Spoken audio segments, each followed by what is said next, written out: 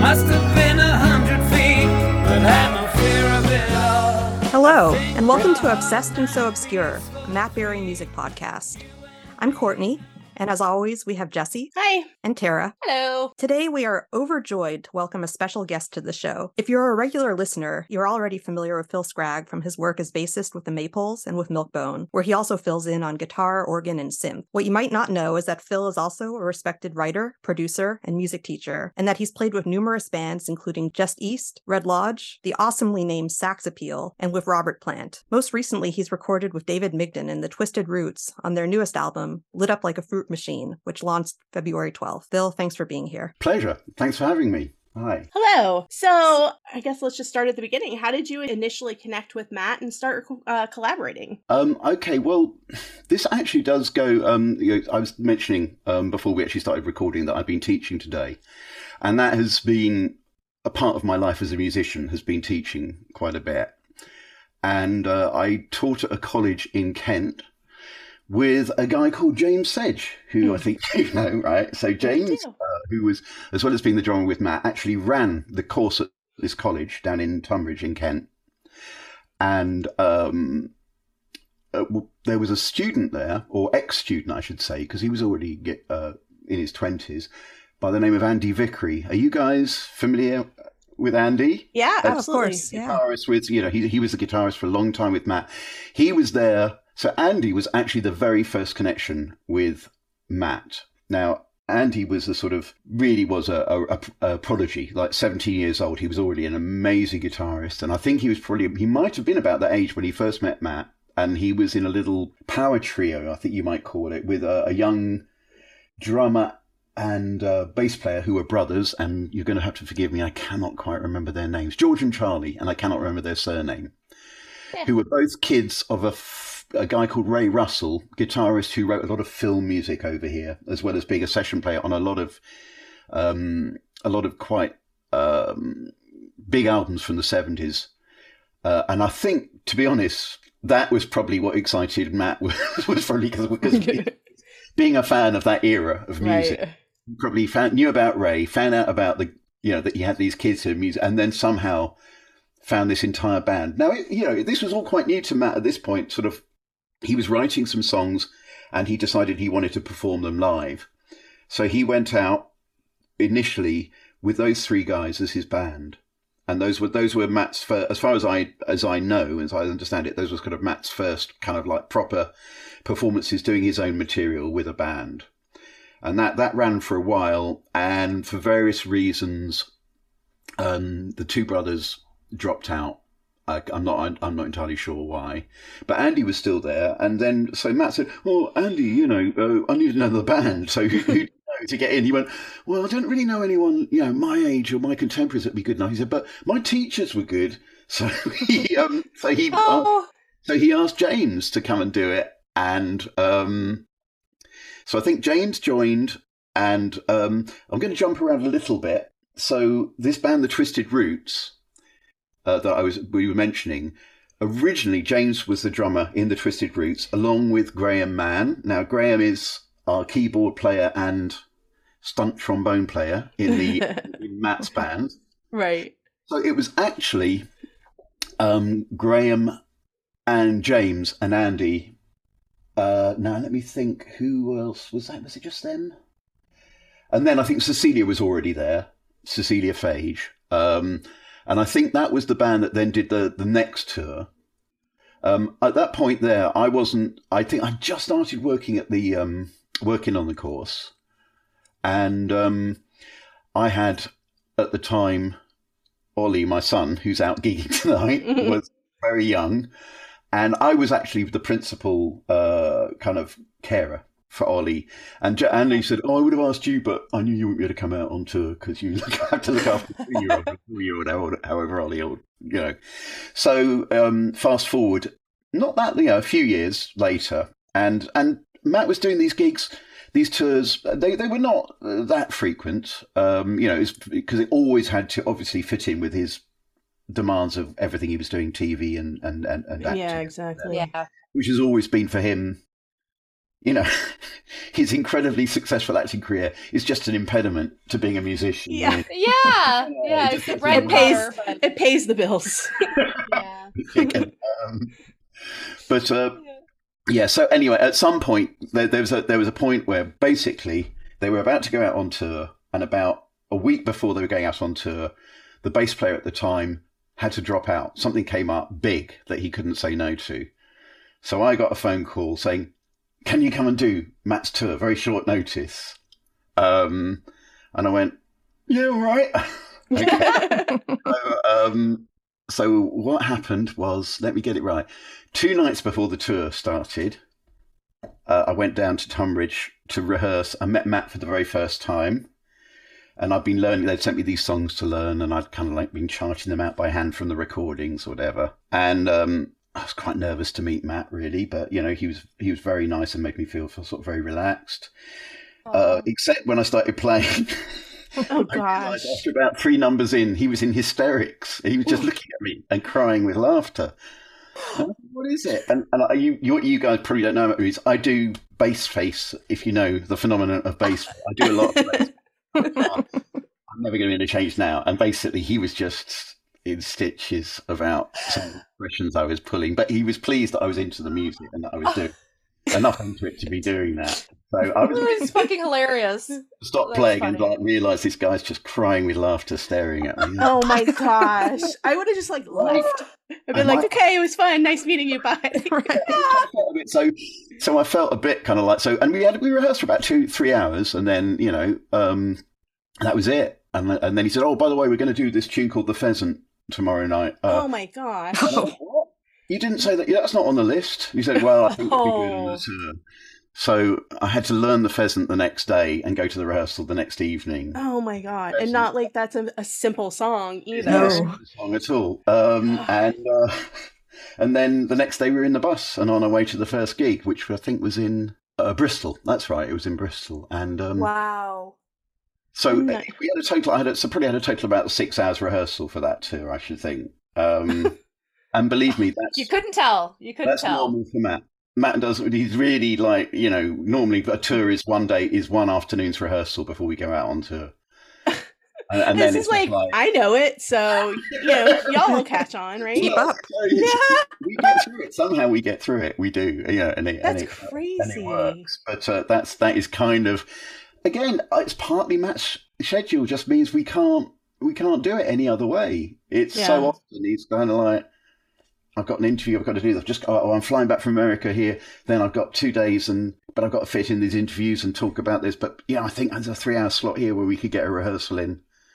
And so that's kind of how it went. Anyway, so I did did this fill-in tour, and I thought, well, that's great, and I enjoyed it. And Matt and I, straight away, it was kind of like the first day, because I was feeling, so you're a bit of a fish out of water. It's a band that they all know each other and they're all, used to doing the thing, and you're the new guy. So I got on the bus, and just Matt came and just sat next to me straight away and went, "Hello," and I went, "Oh, hi," and. I think I had a copy of this music magazine, Sound on Sound. And he went, "Oh, you got Sound on Sound?" He said, "Oh, what are the latest articles?" And we suddenly realised that we're both basically complete nerds about recording and synth, and we just discovered we had this incredible commonality in terms of the music we loved and how records are made. We're really fascinated by it. And then I was able to tell him a couple of stories which I've never, no one else has ever been impressed by. Like I went to dinner with this guy Vangelis. Do you know Vangelis? Yeah, Of course. Yes. Yeah. I went to dinner. He cooked dinner for me and a band I was in one time. We went to his house, and then at the end of the evening, we were all kind of just lying around drinking wine. And he had his entire studio set up, reproduced in his incredible luxury flat in by Hyde Park. And he said, "Okay, now I'm going to play for you guys." He had a brandy and a big cigar. Oh my and gosh. he'd improvise, and we just lay on the floor while he improvised this big hour-long set on synth. And Matt was going, oh my god, you met Van Get," and he kind of I can imagine his reaction to that. Yeah. He was completely sort of, and anyway, so we just ended up chatting loads, and the tour went well, and it just worked out that the guy who I was filling in for, the work that he'd been offered was, it was something really that he wanted to do, and he was getting a lot of production work the guy as well. And so they just said, look, he's not really that fussed about doing it again. Do you want to just carry on doing the tours now? You might as well. You've learnt the stuff now. So I went, all right. So you started on the Kill the Wolf tour then? It would be 20. I remember it was, I think, 2012, 2013. You probably know better than me. I think, what was it, 2013 was Kill the definitely Wolf? Kill the I Wolf. thought That's what it was. 2013. It would have been Kill the Wolf, because I remember we were doing things like, So you The already Pheasants. knew, Oh you my knew, God. you knew James and you knew James Cecilia and I knew and Andy. Graham. Andy and Graham, yeah. So I was kind of like, but that, it was, and then I met Cecilia, and of course Mark Morris Right. was on there as well, and it was fun from the get go. Really, it was very easy, and musically, it was just like such a good fit for me. More so actually than a lot of music I've ever played in my life, because this is the thing that I guess I should talk a bit more about. Is this, because Matt and I are separated in age. By God, I'm quite a bit older than him. I'm 14 years older than him, something like that. But our musical, I used to say to him, "How come you love all the albums I love? You should be." And he went, "I don't know. It's just like those were the ones that I listened to when I was growing up." He said he was getting them. I said, they were the ones for me as well. And we just got this real sort of common ground of musical, the things that we loved listening to. I totally get that, because it's the same thing for me. I that's all the music. I mean, Matt's a couple of years older than me, but I love all the music from like the late 60s and the early 70s, because that's what my mom listened to. That's what I grew up listening to. And it's just, I love it. That's what I've always been drawn to. My mom always says I was like born in the wrong time. So, and I think that's also why I was drawn to Matt's music too, because it's very much a throwback sound. So it's cool. Totally. I mean, he's completely, I didn't want to use, I was trying to avoid the word obsessed, but there is a certain That's okay. We use that word all the time.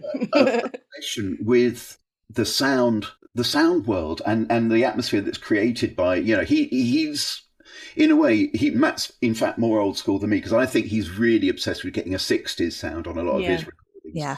I'm probably more a 70s sound with what I kind of like. But what I think we both like is there's got to be a level of imperfection in the right sort of way. I don't think we're that interested in something that sounds too polished, if you know what I mean. It's got to have, like a painting's got to have like some little fault in it, or something that draws your eye and something that draws your ear. And when we did the Milkbone album, that was something I think we were both really aware of. Was we kept saying, should we get so-and-so in? Like, should we get Andy in to play guitar? I go, no, he's too good. In a way, for what it was, he was too good. And we said, should we get Graham in to play synths? We went, no, he's too good. It's got to be a little bit rough around the edges. A little bit and also we were playing what we heard in our heads, and we had a real direct connection to that music, and we didn't really want to have to explain it to someone else and try and get them to do it, although they could probably have done it better than us ultimately. Right. We really feel, we know that this is just coming straight out from what we listen to into our hands, and we'll play it as best we can. And if it sounds a little bit, what's the word we keep using? Wonky. Got to keep the wonk. The wonk. That's what he always said. It's got to have the wonk in it, all the music. Otherwise, it kind of. That's so funny. I'm sure the way the album was recorded contributed to that too, since it was during quarantine and everyone was in their own studios, right? Yeah, it totally was. I'm going to share something with you which I may change my mind about, if that's all right. This recording was kind of very important to me because in 2019 my wife was killed in a car accident. Oh my God, I'm so sorry. And Matt was very supportive to me throughout that thing. But not only was he supportive, he tried to keep me busy as well. Sort of in the time after that happened. And this album was a big part of that. Yeah. He kind of would keep pushing me to sort of do things at a time when perhaps I was trying to keep life going, keep my son, and everything like that, keep that all on course. And music was not necessarily foremost in my mind, but of course, in the end, it became something that really, really helped me, I think. And and I think Matt, in a very sort of like, it's not so much that I was aware of it until afterwards, but I thought, yeah, because I think I actually wrote the track that became, I think, Milkbone. I just wrote that, like messing around. I was trying to keep myself busy. I sent it to Matt. I said, "Is this any good?" And he wrote back. He said, "You know it is. You should do an album."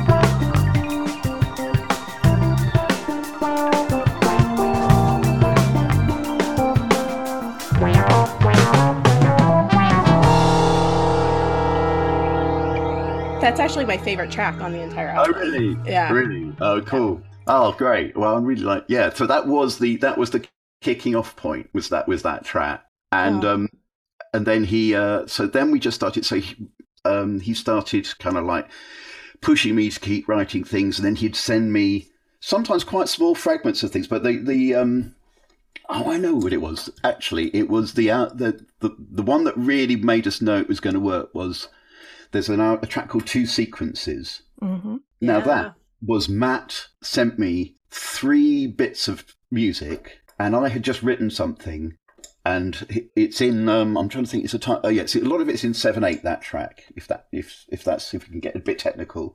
He happened to send me these things that were in 7/8. They were the same tempo, totally coincidentally, and the same key as what I've been writing.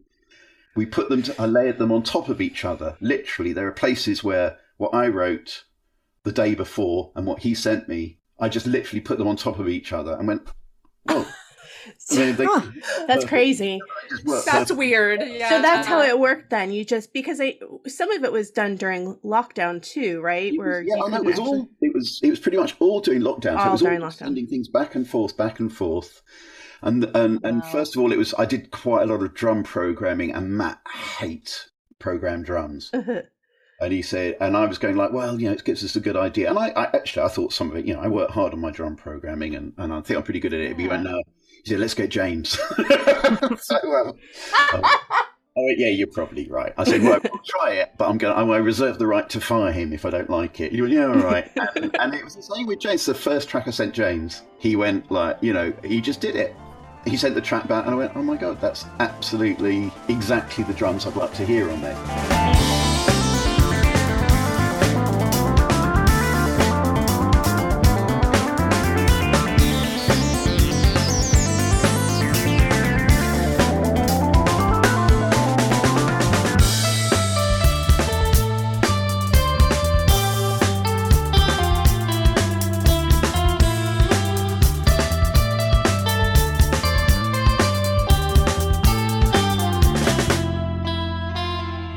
So it was a really good fit.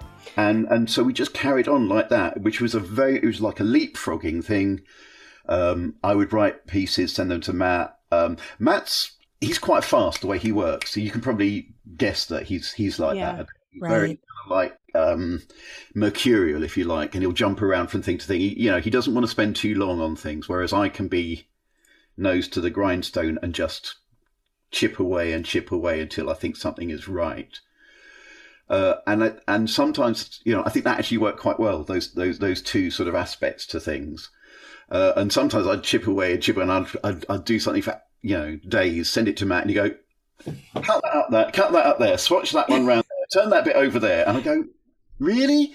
Put it all together. You say, yeah, you've put that bit in the wrong place. That's obviously should be there. And I go and so I cut it round and go, he's right. It's really, it's, so there was, I don't think he wouldn't, have any problem with me saying that, but I probably did in terms of like getting the album produced and everything like that. I probably did most of the heavy lifting on that. but it absolutely would never, ever, ever have been made without Matt pushing me to sort of keep doing it and keep saying, "Oh, no question." I told him, I said, you have, because he, I said, "You've got no idea. This would never have happened without you." So so it's kind of, it is something that I was very proud of being, having done it. And we are working on another one, believe it or not. In fact, I've got hard drives full of things. Yay! Good. We were going to ask you if you were planning to do another one. We've been trying some different things. I spent a couple of days with James playing live together, just jamming, just recording, just bass and drums. But I prepared some synth loops and things like that.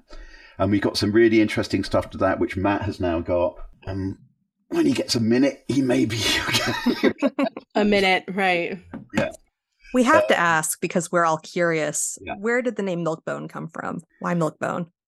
Matt was doing a late night shoot of What We Do in the Shadows in a pet shop. Okay. To the end aisle and found a bag of Milkbone. Sent me a photo of it going like that. And I went, well, that's the name. That should be the name of the band. And he went, "You're joking, aren't you?" But then Ollie, my son, came and said, "Yeah, that's a really good name." That's good. so funny, because we're like, do they not have Milkbone there for like dogs? Where did that come from? Don't ask me why. But he was literally, he sent me a photo. He was in costume, pointing at this bag of Milkbone. I can just see that. Yeah, I can too. Famous Matt Berry point. Pointing, yeah. That's so funny. So we went like, yeah, there you go. That works. Yeah. That's good. Yeah. Oh my gosh. We thought it was something deeply poetic. It could be deeply poetic. It could also be deeply rude in some ways, especially if you look at the cover of the album, which is a painting, which it's a detail of, but I don't know if you guys know that painting. Again, you might want to cut this out. Pretty obvious what it is when you see the painting in full, which is basically a huge male appendage. It's done in the style of Francis Bacon, the painter. It's really a lovely painting. But Matt, again, this is just what Matt will do to you. So I'm saying, we need some art. He said, "Oh, I think I've got a really good idea for the cover." And he just he goes, "There you go." And I go, "That's cover." Okay, there you go. Yeah. I do love it. I mean, we knew sense. as soon as I saw it, I was like, well, he used that painting in Toast of London. Yeah, that's right. In Francis and in Tinseltown. Yeah, it was in Francis Bacon's. It's like a little, yeah. So funny. So there you go. So that's where the name came from, and that's kind of how the whole Milkbone thing happened. It was built out of tragedy. Yeah, this sort of thing happens to everyone, doesn't it? And it does kind of inform the story quite a lot, really. Well, it does, and just because it happens to everybody doesn't mean it's any less significant. I mean, that's huge and tragic. And it's kind of like with COVID also in general. Obviously COVID was horrible for so many reasons, but in a way, with so many creative people being locked down, a lot of good and interesting things came from it too. I totally agree with you, and I think there will be a lot more. I think we're going to see more over the next couple of years. I think of things that people have kind of worked on through that period. I think to be honest, this album, the Twisted Roots album, that wouldn't have happened. Again, that's definitely came out of COVID, because David Migden, who's the songwriter and singer, had really kind of he'd dried up with his writing. And he kind of moved away into, we were still playing a bit, but not much. And he was kind of putting all his energy into doing massive cycling races and running and going abroad to site. That's just seemed to be where he really wanted to devote his energies. And then COVID came and he was suddenly locked down again, literally, and he came up with this out very quickly. He wrote an entire album's worth of songs, and then we started rehearsing them. And then got it, got the album recorded pretty quickly, sort of immediately after that. I'm excited for it. That's crazy to me. Yeah, I listened to. There's one album on Spotify, which was the first one I listened to because that was the only one I knew of, and I love it. Yeah. I listened to it. Wasn't what I expected at all. I don't know what I was expecting really, but I immediately was like, oh my gosh, this sounds like super authentic Louisiana and New Orleans. There's a lot of New Orleans in there. and then that's kind of like with a bit of extra darkness that you might get from Tom Waits or a Nick Cave. He loves Nick Cave and things like that. Yes, I heard that too. Yeah, there's a very Southern Gothic tinge to right. it that really works. That's a really good way of putting it, Southern Gothic. Yeah, he'd love that, actually. Yeah, totally right, yeah. The Rougarou, I think that's how that song was the first one that drew me in. I'm like, oh my gosh, I can totally see myself in New Orleans right now, just at a jazz club listening to this. This is so good. And I hope the new one, I am like really excited to listen to it. New one is it's good. It's definitely got some New Orleans things. The track I've sent you isn't quite like that. The track it's called "I Wish You Harm," and it's kind of dedicated to certain politicians that we might all be familiar with, like, certain blonde-haired leaders of... Well, I can think of two, one on your side and one on our side. Exactly. So it's kind of like, it's kind of dedicated to, and it's a great angry song. It's really good. I'm disgusted by every single thing that you do. I can't stand the way that you think. Every dirty little word that falls out of your mouth is like a turd dropping into my drink. I don't agree with any of your opinions, as in I don't agree that they belong to you. You're just some kind of regurgitated personality with a cold and monetized point of view. And I know it ain't right. And I know that it's wrong. But I wish you harm. I wish you pain. Make all your teeth fall out your head. One rotten, one remains. I hope you fail. And I wish you fall. I hope that everyone each gets their turn to kick you in the balls. I wish you harm. I love angry political music. Yeah. Courtney, One more question about Milkbone. I remember when the album was released, there was some talk of taking the project live. Is that still something that might be in the works, or? It's totally in the works. It's like, how do we do it? Because it was built up with in kind of quite a lot of keyboards and things like that, and you just think, I'm certain it's doable. It's just a matter of like having the time to rethink it a little bit. I mean, what's Matt suggested, because he wants us to play again live quite soon with the Maypoles, and he said, let's do some Milkbone tunes when we do the tour. Yeah. And I went, really? He went, yeah. So so that may be what will happen. I can't imagine how happy we are to hear that. Yes. I mean, none of Might us have some have plane ever tickets in our future. Right, exactly. Yeah, none of us have ever gone to see you all live, obviously. Right. So we always, all three of us are like, as soon as something is announced, we are gone. I have a savings account that is literally just to go to the UK for when you guys decide to tour again. No word of a lie. It does not get touched. It just gets added to. Well, yeah, I mean, we shall see. I definitely think it is doable. I mean, there was a point, James and I were at one point talking about it and saying, well, we could probably rehearse it, get it done. And we were almost thinking we'd have to do it and like have some way that Matt could fit in quite simply. No disrespect to Matt, only because of his schedule. You know what I mean? Right, yeah. Like, we'd have to do a lot of the work, get it rehearsed up ready, and then kind of like find a time when Matt could come and do it but it would just be like, he wouldn't, it'd be tough for Matt because, it's just a matter of like working out the best way that you do it, where he would perhaps not have to work too hard learning too much stuff, simply because when's he going to have the time to do it? Yeah, exactly. Yeah. It's the curse of his success. It just gets in the way of everything. That's it. We're like very happy for his success because now you tell people you're like Matt Berry and they're like, oh yeah, what we do in the shadows. Yeah. Also like kind of stolen, I feel like, a little bit from us because obviously we're really big fans. I think that there are people who have that sort of thing. And it's this thing which, which I kind of noticed even in the relatively short period that I was touring, was like the first tour I did, it was like real diehard music fans. It was great and it was really exciting. Then the next tour, you thought, hang on, I think about 50% of the audience are waiting for him to start doing some stand-up or something. No. And it all starts to get a little bit, you know what I mean? And you can see that half the audience are going like, what the fuck fuck is this? This isn't funny. Music? What the hell? Yeah.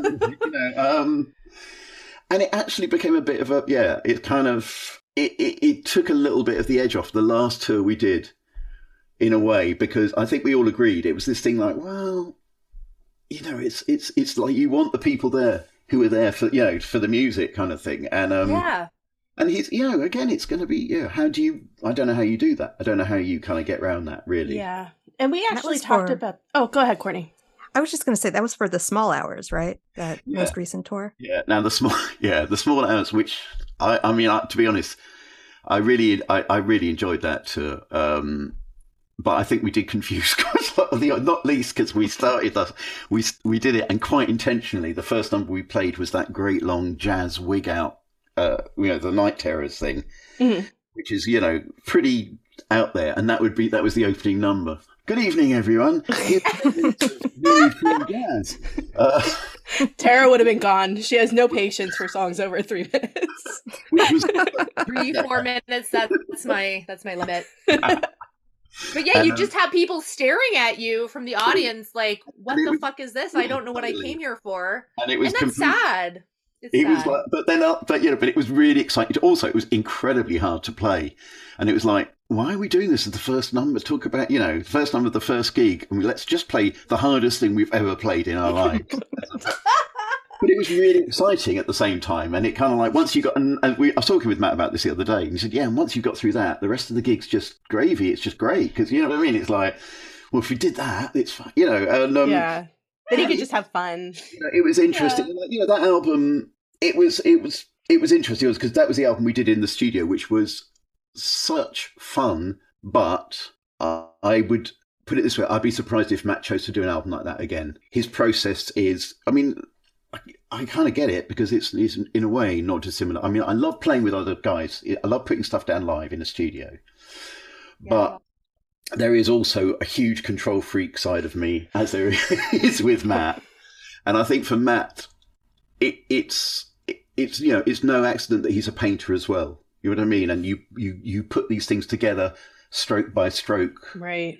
You know what I mean? And you're in control of each of those brush strokes and things like that. And I think that he kind of approaches music, even though he might do it quite fast, and he does. He works fast when he does music, and I've not seen him paint. I can imagine he works fast when he paints as well. But he's kind of at the helm all the way through. Yeah, I mean, he's used to doing things on his own, so I can see that's the way he's done it.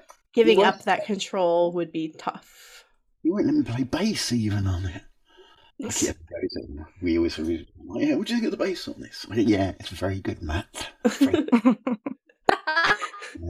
good. That's great. He's got great. I mean, he's a very musical guy. He has a real kind of like instinct for what he wants, and I get all that because I like doing. I've done albums where I've played everything on the album, and it's very satisfying. In some ways to do that, especially if people don't really notice that that's how you've done it afterwards. If it doesn't really sound like that. Mm-hmm.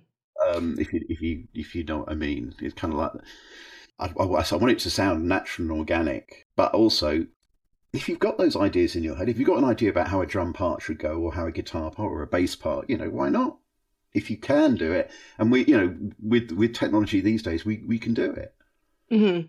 So and I think Matt, also coming from things like what's one of his absolute all-time favorite artists, Jean-Michel Jarre, who did a whole album completely on his own. Mike Oldfield, who produced a whole album completely on his own. Those were the things when he was a kid, the first things that he listened to. And he went, what?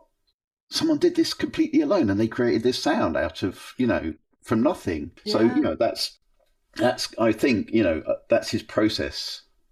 I think that's one of the things that's been so compelling is that he's mentioned that in so many interviews. Like, he just said that he listened to Mike Oldfield and realized that at such a young age he played all those instruments, and he's like, well, I better get cracking. It's like, okay, so he just picked up instruments and started playing. Like, not everybody can do that, so you have to have some level of a musical gift, a natural musical ability to just be able to pick up an instrument and start playing. And that's, I mean, I don't know if he really understands that that's not something everybody can do, and without being able to read music on top of it. No, I mean, it also takes. I mean, don't underestimate just a bit of bravado and a bit of cockiness about going into these things. Gets you a long way. And I'm not saying that in any disrespect. It's No. part of the toolbox. Mhm. Is if you've got the like the balls to try it, you might do it, sort of thing. And Matt, he will just go like, I've seen him do it. I kind of like sometimes I go like,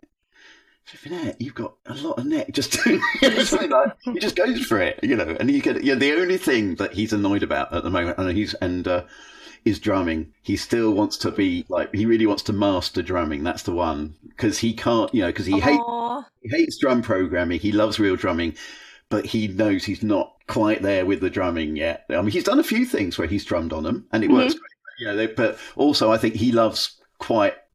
Technically, what's the right word?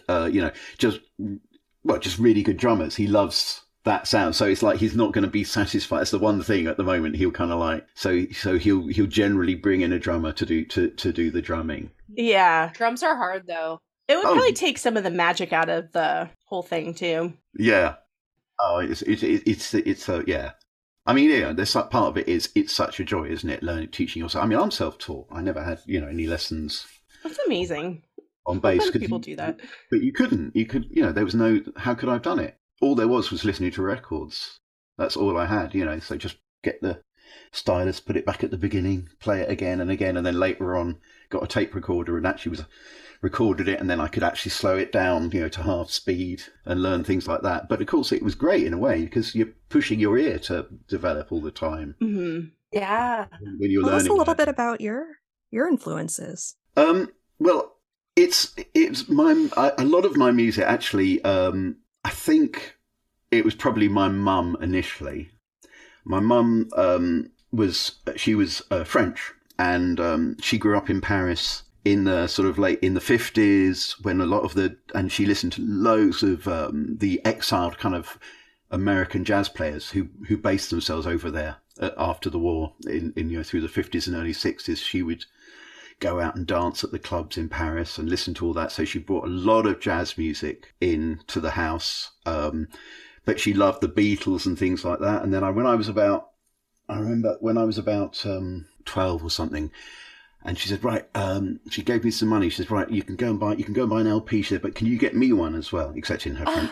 And she said, okay, so you buy what you want, but you get me Led Zeppelin 2. So I think I bought Black That's a Sabbath. favorite of mine. Yeah, I think I bought Black Sabbath and I bought Led Zeppelin 2. And then as soon as I heard Led Zeppelin 2, I kind of think, well, this Black Sabbath is rubbish compared to Led Zeppelin 2. Yes, thank you. Little knowing that I would end up working with Robert Plant many, many years later. Yeah, I mean, so that was it. So she loves that sort of thing. And then once I got into things, she would listen to lots of what I was into. And I did go through, I mean, I grew up in that period of prog rock. And for me, of course, when you're trying to become a good musician, you're looking for people who are kind of like excel in that instrument. And I was finding that, that's where you found it at that time. I guess prog rock was where everyone was trying to play their instrument as well as they possibly could. So that's what I was like learning. And then later on, I got into a lot more funk and rock, jazz and things like that. But I think it was the prog thing that, then it all went away. Punk came and, so I never played prog for real. It was just like something I grew up with until I met Matt. and then suddenly I was sitting there one night and I borrowed the other guy's Rickenbacker bass, which was like the prog classic bass. I'd never had a Rickenbacker, and we were doing the Pheasant. He said, we were doing the Pheasant. I went, hang on, I'm on stage playing a Rickenbacker, playing prog rock. Dream fulfilled. Yeah, this is what I was born to do. But it took that long. But yeah, so it was, so I guess it was a lot of that side of things. So, I mean, and I if you want to push yourself as, again, pushing myself as a musician, I was very much drawn to jazz because harmonically it was fascinating, rhythmically it was fascinating, and it just made me, and if you're not studying classical music and studying classical theory, it's where you're going to get your theory. And it's, I teach lots of kids rock and stuff like that, but all the theory I teach them comes from jazz because it's the same, the music theory is the same, and you're going to get as sophisticated as you need to get through studying jazz theory. So that's what I use to teach students, but I'm not really a jazz. So then you end up doing lots of jazz gigs, and then I had played double bass for a while, I kind of love playing jazz. I love the challenge of it, but quite often I say, do I actually like listening to it? Am I that honest as a jazz musician in terms of, do I spend all my life listening to, do I really understand the history of it that well? And I thought, well, no, I listen to a lot, but I don't really, I know where my roots are. My roots were in prog, and then later on, I suppose, more in electric fusion, Weather Report and bands like that. And that's where and then lots of synth stuff as well, because I've been parallel as being a bass player. I've been absolutely mad about synthesizers. This is again where Matt and I kind of had our common ground. I've been obsessed with synthesizers since I was about 11 years old. I don't know why. And taking it, and I used to like mess around with tape recorders, and I found out that if you put a radio on top of an old television and then started messing around with do you remember when televisions had controls on the back? You guys are probably too young, but you used to have things that would make the horizontal go up and down on the picture.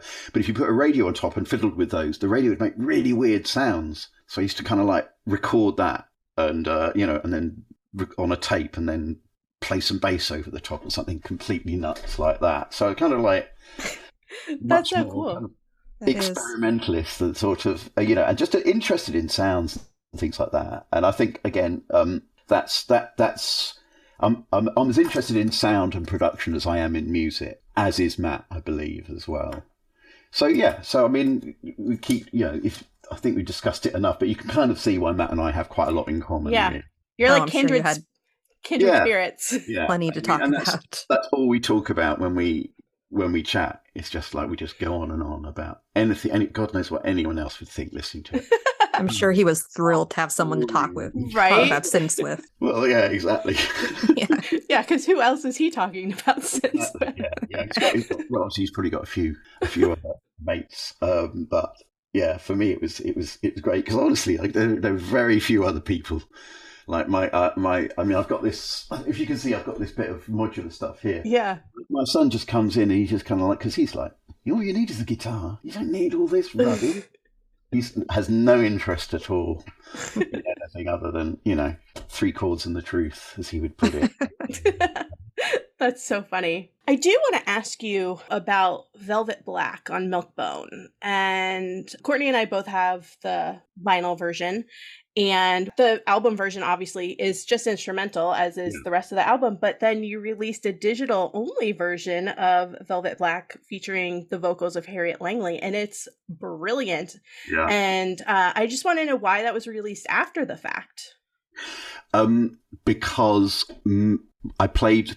That tune was pretty much written in its entirety before we started the Milkbone thing. That's actually another project which I will talk about, which I have with my sister, called Red Lodge. Oh.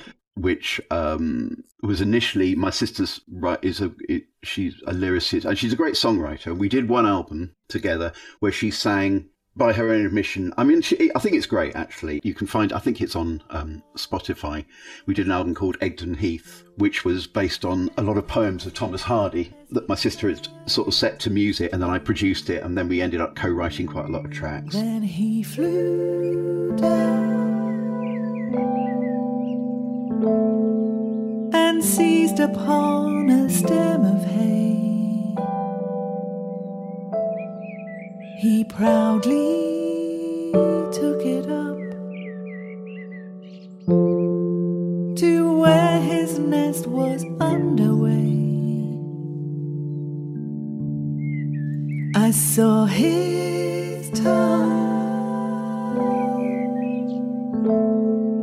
I saw his crocus-colored bill, I saw it parting first, then closing as he turned his drill.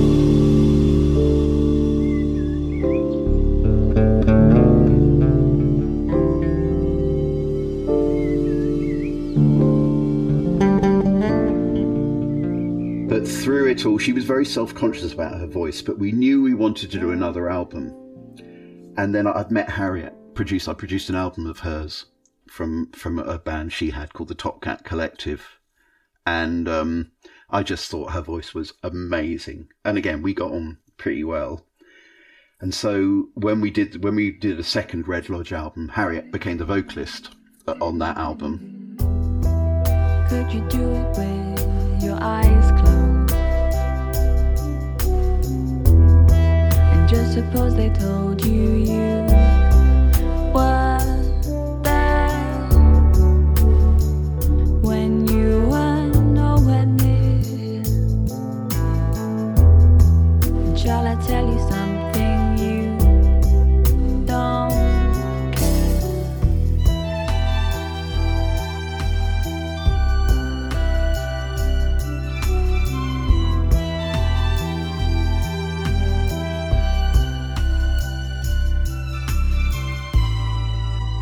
Someone somewhere that I forgot.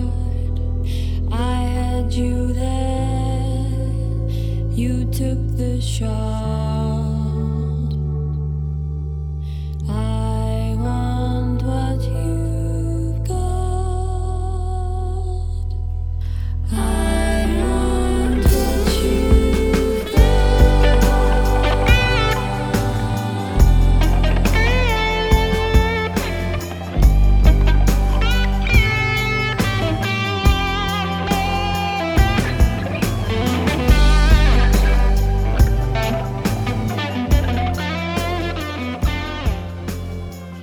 We wrote Velvet Black. Well, I kind of wrote, that's kind of one of my songs, but my sister wrote the lyric. When Harriet sang it, I played it to her, and we decided not to put it on the Red Lodge album. We decided it was a bit too proggy. The Red Lodge albums, if you hear it, it's not out yet, by the way. I haven't released it. So Velvet Black didn't fit on it somehow, so we took it off. I played it to Matt and said, do you think this is Milkbone? He said, well, I really like the tune. He said, but we let's keep it instrumental. And he said, also, you've got far too many ideas on there. Matt's way. Send it to me. And so he said, send me all the tracks. So I sent him the whole tracks. And this is why I talk about Matt's speed of work. About 3 hours later, he sent back this completely stripped down version of it. And he said, now let's get, and then I said, well, all right, in that case, let's get Graham to play the vocal line on trombone. Because it's a bit like, the trombone's got something of a voice, a vocal quality to it, sort of thing. So I thought that would work. And so it ended up, the version. And then James's drums, which are quite loud on the, we realised, well, they don't work anymore with this sort of stripped down one. So I got James to do a new drum thing where he just played very gently with brushes. So we've got this totally sort of contrasting kind of versions of the song. But I really, I really like that version with Harriet singing on. And I thought, I really want to, put this out and let people hear it. And I wanted people to hear Harriet sing as well, because I think How far away? What would it take? What if I closed my eyes and dreamt of you? Would light years break in velvet black? Would fingers find the ones they felt for so long? Could we turn back?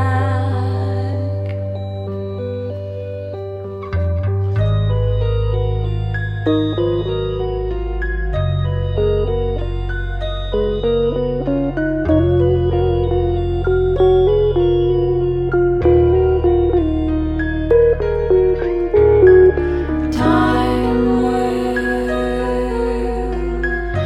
isolate, trouble separate.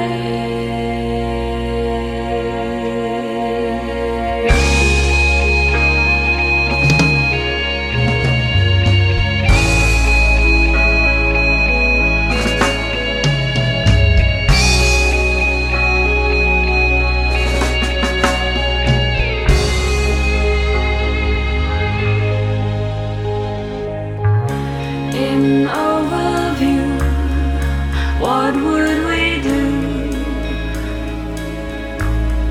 Salvation tempts us all in black and white. Might we get through? It really, when I heard it the first time, to me it sounded like a James Bond theme. Yes, that's quite good. Very cinematic. So Yeah. I could totally see opening credits for a huge movie, specifically James Bond, which is weird because I'm not like a Bond fan, but it's so good. Her voice is amazing. Yeah. Well, funnily enough, she's I'm tomorrow night's launch. I'm actually playing in the support band that happens to be Harriet's new band, which she goes on to name Essie West. But I'm the bass player in that band, but that's all her own songs.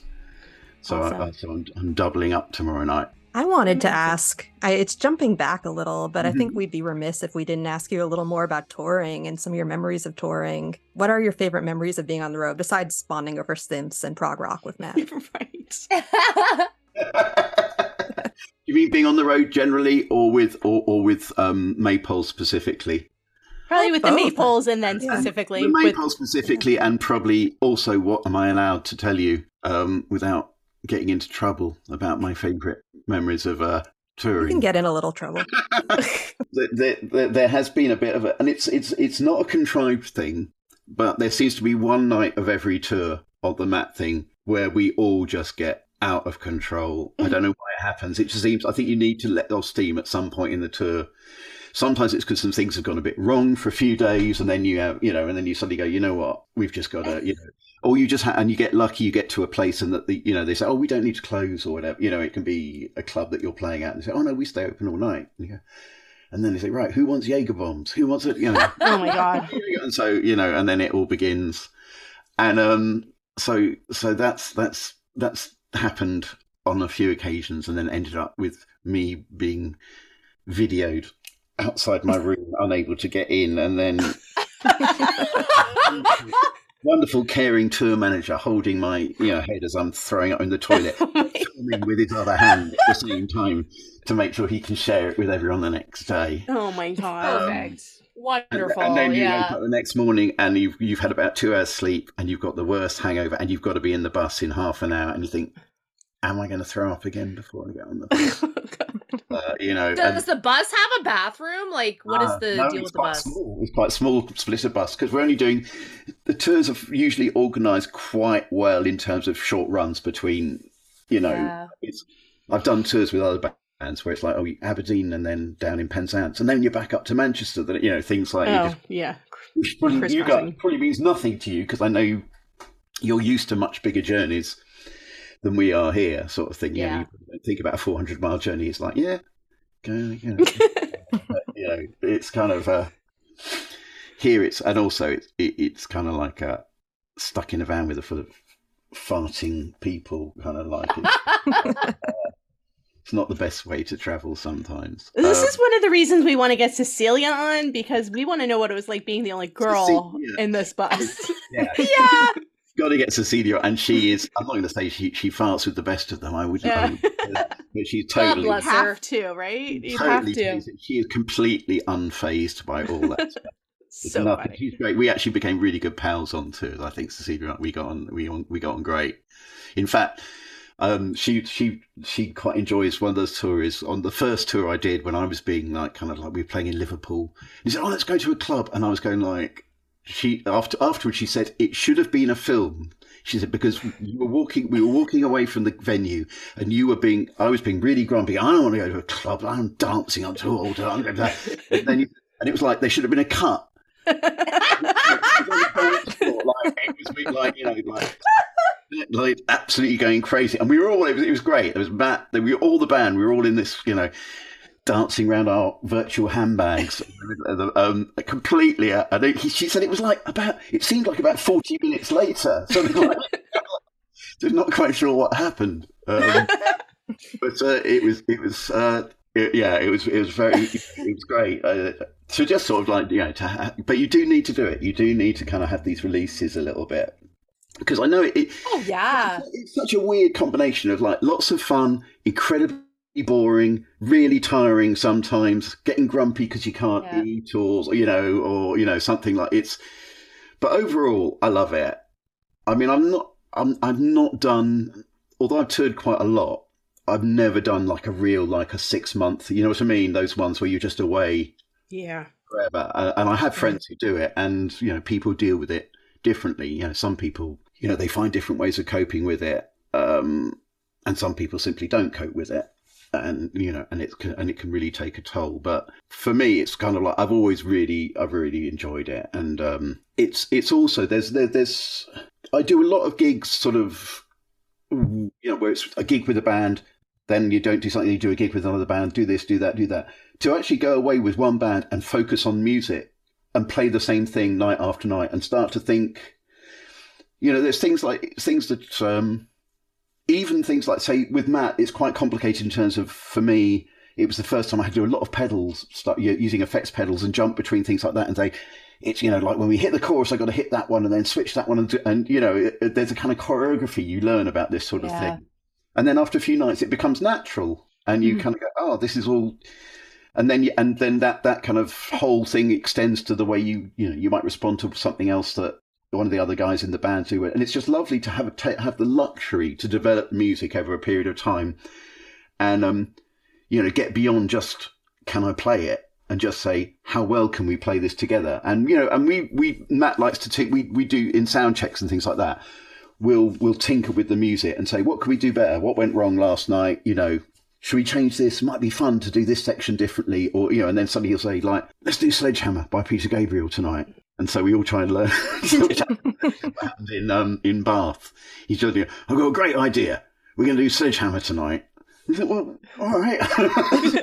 Does anybody want to learn Sledgehammer? Someone's writing the lyrics down off a phone like this and I think Mark Morris sang it, and he was kind of like trying to hide the fact that you just had to, because we didn't know it. We'd only learnt it about 2 hours before. And then we were performing. We've seen those videos, and you would never tell. You killed it. Right. That's amazing because I've seen the videos. I've seen whoever's doing the lead, usually, depending on the song, with the lyrics, but the music itself sounds amazing. So yeah. It even happen. He's like, I mean, Matt just like I think he just gets, he's got a low boredom threshold. That's it, really. Uh-huh. And so, and I think he also quite likes he perhaps slightly thrives on, because we'll do things sometimes and they're quite stressful. And then at the minute we did, what was it we were going to do? Oh yeah, Channel 4, we did this live, we played live at the end of one of the Toast of London episodes. We did, like he said, we're going to take my hand. We'll do it live. It'll cut to us live at the end of the show, And then he was crapping himself just before he said, what? Why have I just... my God. What was I thinking? Kind of like,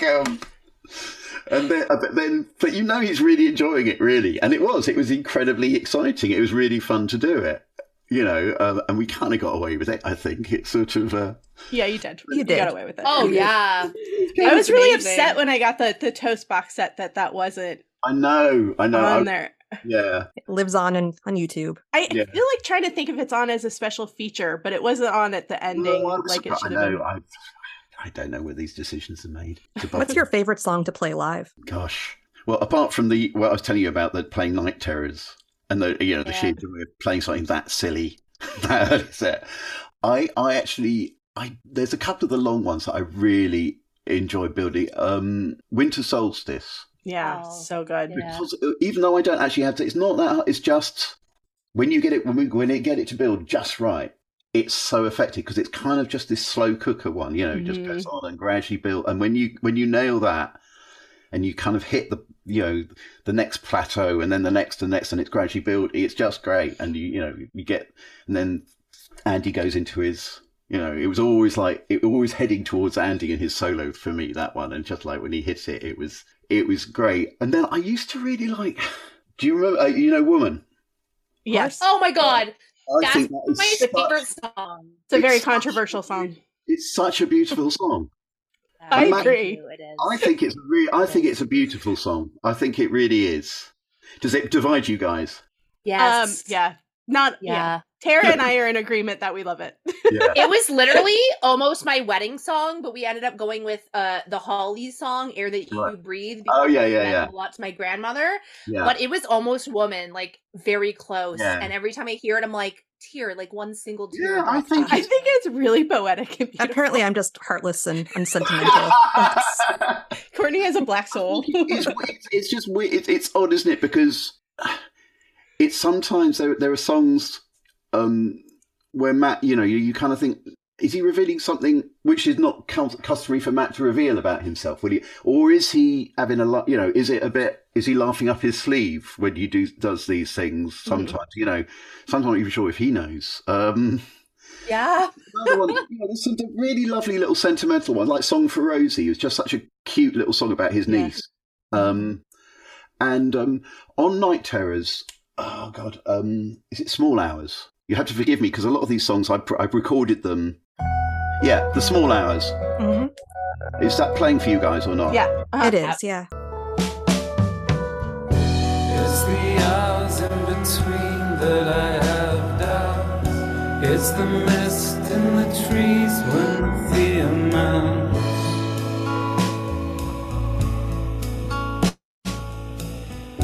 It's the edge of the dawn when I feel low. It's the grey light that pours through the window.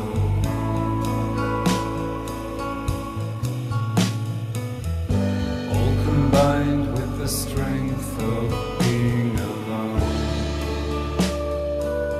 Right, I'm going to fade it out just like a professional.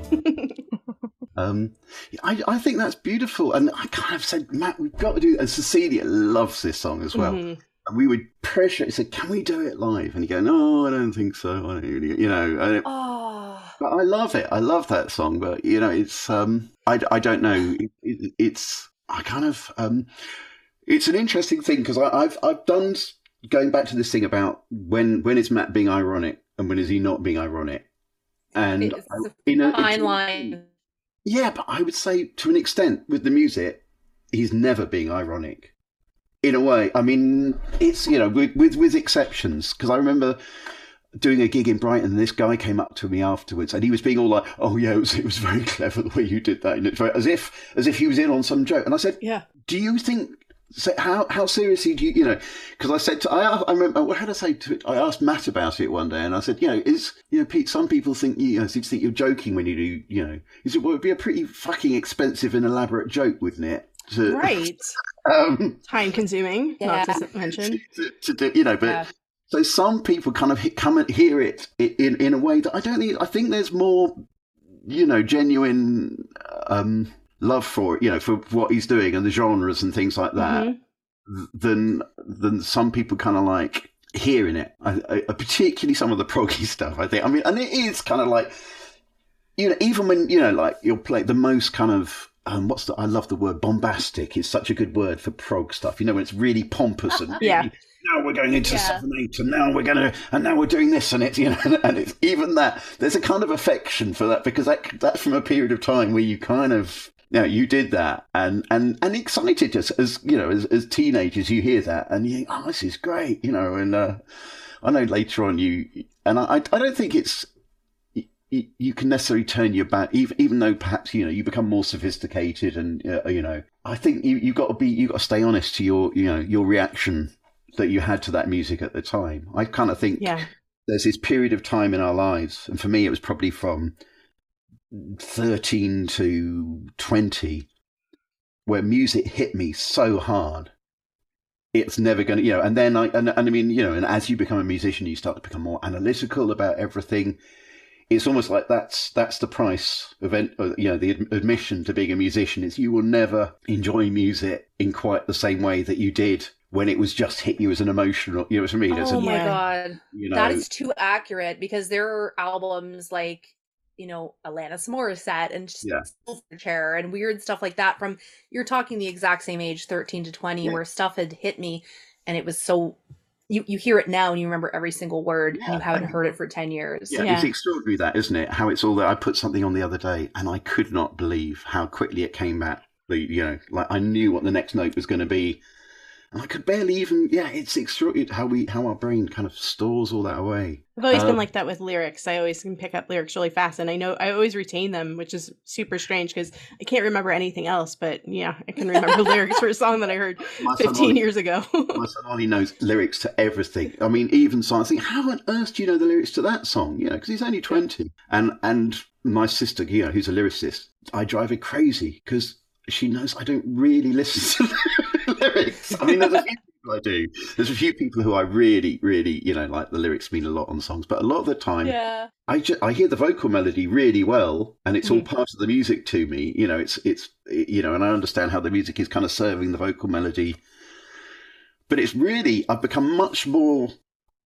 I think I've thought about songs a lot more in the last few years. That's something that actually I think I've come to. I've developed an awareness of, and which I should have developed an awareness of years and years ago, is like, serve the song in what you're playing. I mean, I'm much more simple a lot of the time in what I play these days, because who wants to hear what I can do on, who the hell's interested in that? It might fit in every now and then, you might put something in, but for the most part, all I should be doing is, serving the song as best I can, just playing the right thing to make the song come across. And that's what, that's what I'm trying to do a lot more these days. And I think also maybe that can, because I know that when I play bass on the stuff that I write, I'm talking about, writing things, I tend to play much more simply if I've written the tune myself. Whereas and it's not quite ego. It's more like you think, it's like you want to try and give a lot to the song sort of thing. And then, but sometimes you think, no, it doesn't matter. Just play one note. That's all it needs at that point. That's what it is. You're not shortchanging people by not playing more or something like that. So, I mean, it's ridiculous. Like, it's a lesson I try and teach my students now, but it took me I remember some guy coming up to me when I was like in my 20s. He said, "You're great." He said, "But what you need is sellotape around all your fingers and just play bass like that." Oh. That's what you need to. And I kind of like, at the time I was really insulted, but now I kind of go like, yeah. I would imagine, I would imagine that's really hard though. When you do write the song yourself, you know exactly what the song needs, because it's your vision. So you're like, okay, this is I just want this. But when it's not your song, when you're playing something else, you kind of have to think of what that person wants me to do with it. And I could see how that would be really hard, easy to like overdo it. And as I said, you overdo it out of, I don't know what it is, just trying to prove yourself or something. I don't know, but I think now I finally got the idea that you don't need to do that. You don't need to do it. Phil, can I ask you something? Yeah. So you're a teacher. Yeah. Do you ever teach your students songs that you've performed on? I was teaching someone, and I didn't offer it. They just said, "Can I learn "Take My Hand" by Matt Berry?" This morning I wrote out a chart for him, and oh my God! So he asked if he could learn it. So I do. I on occasion I would never make someone learn something unless I thought it was really helpful to illustrate a certain point about something. I might get someone to learn one of my own, like something that I'd played on. But occasionally people just ask me and say, "Oh, how did you do that on so and so, whatever?" But I a lot of the time it would just be for, just to illustrate a certain point. So it might just be a little section of something, or just to talk about that same thing about. I might just say how I might approach playing bass on a song. The thing is that I think some of my strengths are, I'm interested in lots and lots of different music. I always have been. If you looked at my record collection, it's everything from obscure classical stuff to dub reggae to electronica to, jazz to heavy metal to, everything. I just, I always have lots of different things. And I will always try probably everything there. I will probably have picked up my bass at some point and tried to kind of figure out why does this style of music, why do they do this in New Orleans stuff? What's going on there? Or why do they do this in reggae, And so you have this stylistic kind of breadth, which means I can, when I hear things, sometimes it'll make me think of a certain, you have it's what we teach, it's what we call now stylistic awareness. And we try and teach it to our students very much. Because, most students will come in, especially, but the college that I used to teach at with James, and like the rest of us, I love metal, I love this, blah, blah, blah, blah, blah, and it's quite a narrow sort of thing that they're very good at. And then you just try and say, yeah, but look at all this other stuff. Yeah. And quite often they end up going down a totally different, they didn't even know they were going to go down in terms of the music they end up loving. And funnily enough, James, with his partner Julie, when we were teaching at the college, they used to organise a trip every year to New Orleans. It just blew their minds. They'd go out and hear all these guys play, all these bands playing, and they'd all come back like, I don't want to play metal anymore. I want to. It was such a cool thing to do, and it was and they heard so much live music. I mean, that's you could argue, well, that's James and Julie's agenda to make them listen to that, but hey, there's a lot worse things they could be making listen. Right. Yeah. First of all, a trip to New Orleans, who's going to turn that down? But second of all, it's always good to listen to other stuff. You never know for sure what you're into unless you experience other things. Yeah, absolutely. You've done a lot of touring. Yeah. What are some interesting or weird or, crazy things that have happened kind of in a general sense? Okay. Going to East Berlin before the wall came down and ending up in the middle of nowhere through getting a bit drunk. Oh my gosh! without papers and ID. Trying to find my way back to the hotel without being arrested. Oh my god! It's like, and not just me. This wasn't my paranoia. I was told I had to be very careful and not speak because I probably would get arrested. The only trouble was I was wearing a Hawaiian. Everyone else was like really. I was still wearing what I'd worn from the gig the night before, and I was wearing this really loud Hawaiian shirt and kind of like I had no and it's just trying to find that was. Oh my god! I can't imagine. It's like a miracle that you're even here right now. Yeah. I wanted to touch back on the small hours. You mentioned a while ago about kind of like the lyrics and owning your previous work, and it seems like the small hours is one, along with Opium, that Matt does not have fondness for. Absolutely, yeah. I wouldn't disagree with that, and I would to an extent say, and I'm kind of guessing here. So he might say you're completely wrong, but I would say it is about the process, the authorship, that it was like losing control. Yeah. A bit, not losing control, because he said, I want to do it this way. You know what I mean? I want to do it with the guys in the studio and track it live. And all I can say was it was really fun. While we were doing it, we had a ball. But I think afterwards it was kind of like, critically, it was kind of a bit mixed. And I read a couple of reviews, which I thought were a bit kind of like snarky, saying, oh, maybe it's because he let the band, take part in this or something. I can't remember what magazine it was in. I read it. I think, oh, thanks. Yeah. But to be honest, I actually think I think it's really good. I told him, occasionally, I don't listen to it often, but almost every time I do it, I nearly always say, oh, man, I just listened to it again. Yeah. It's a great album. Good. It always makes me kind of sad because it's my favorite of his albums, and it always makes me sort of sad that he doesn't have that affinity for it at all. And it just because when we did that episode, we kind of speculated, because that's what we do, whether it was because he didn't have that same level of control, which I think he mentioned in some interviews that he didn't like that, having to give some stuff up, or because it seems like out of all of his albums up to that point, that one, the lyrics were super raw, and maybe he just felt like he revealed too much. I don't know. That's possible as well. Yeah, absolutely. I hadn't even thought about that, but particularly because I think that's something that really touches me in the small hours. Is there's a fragility in the lyric and in the way he sings it that I've not heard before, and which I love. And I always said that to him, that I said, I love the way you sing on that. That there's this kind of, you're letting something, through that you don't often kind of like sort of seem to allow through. And you may be right, Where's Matt?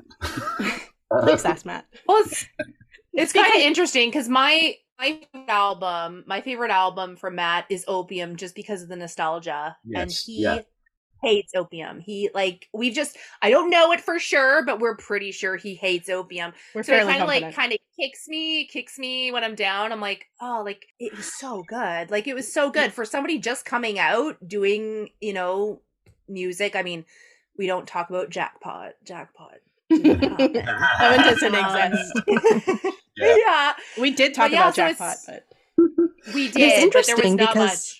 It sounds like he's so self-assured in the studio and so confident of what he's doing. And then there's these handful of albums that he's looked back on and sort of distanced himself. Yeah. Yeah, and I would think, Opium, I'm just wondering, partly it's that he felt, as he, I think he probably, if he's anything like me, which I suspect he is, he still feels that you're always honing your craft, and you're going to be super critical. Yeah.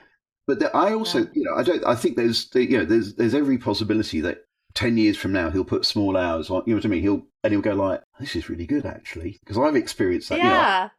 There was an album I did a long time ago. I won't bother telling you because it's a jazz thing. But all I remember is it was tough doing the album. It was tough, and I felt inadequate. It was really difficult. Some of the music, and I had a couple of really moments that stayed with me, where I was doing there were a couple of other bass players on the album, and while I was trying to do the most difficult track on the album, the other bass player turned up and he was staring at me through the window of the control room, and I was kind of felt I was really fucked. And it was just all this kind of trauma, not massive trauma, but so I didn't listen to it.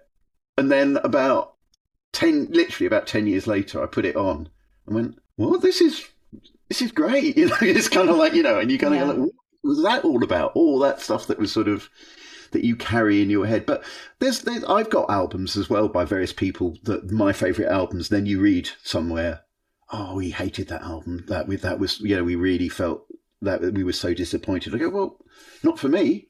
Yeah, I loved it. Yeah, It was fantastic, and it so I'm not sure Matt is that interested. Once it's done, it's done. He's he doesn't listen. That's exactly what we think. That's exactly what we think. I don't think Matt is. He'll do it, and it's gone. It's not. I'd be very surprised if he listens much. I'm a bit different. I go through phases, but I do kind of. And I might sound like such a kind of egotist, but I do quite enjoy listening to stuff I've worked for hours and hours and hours on. I go that really pulled that off. I think most people are like that. Rotation, but I do like revisiting, and every now and then I'll put an album on in the car and go, oh yeah, this was good. I don't think Matt does that. I don't think he does. I think that's probably the exception. I think most people would go back and listen to their previous work just to even say, oh, that was good, but I could have done stuff differently. Yeah. Maybe for him that just bothers him. He's on to the next.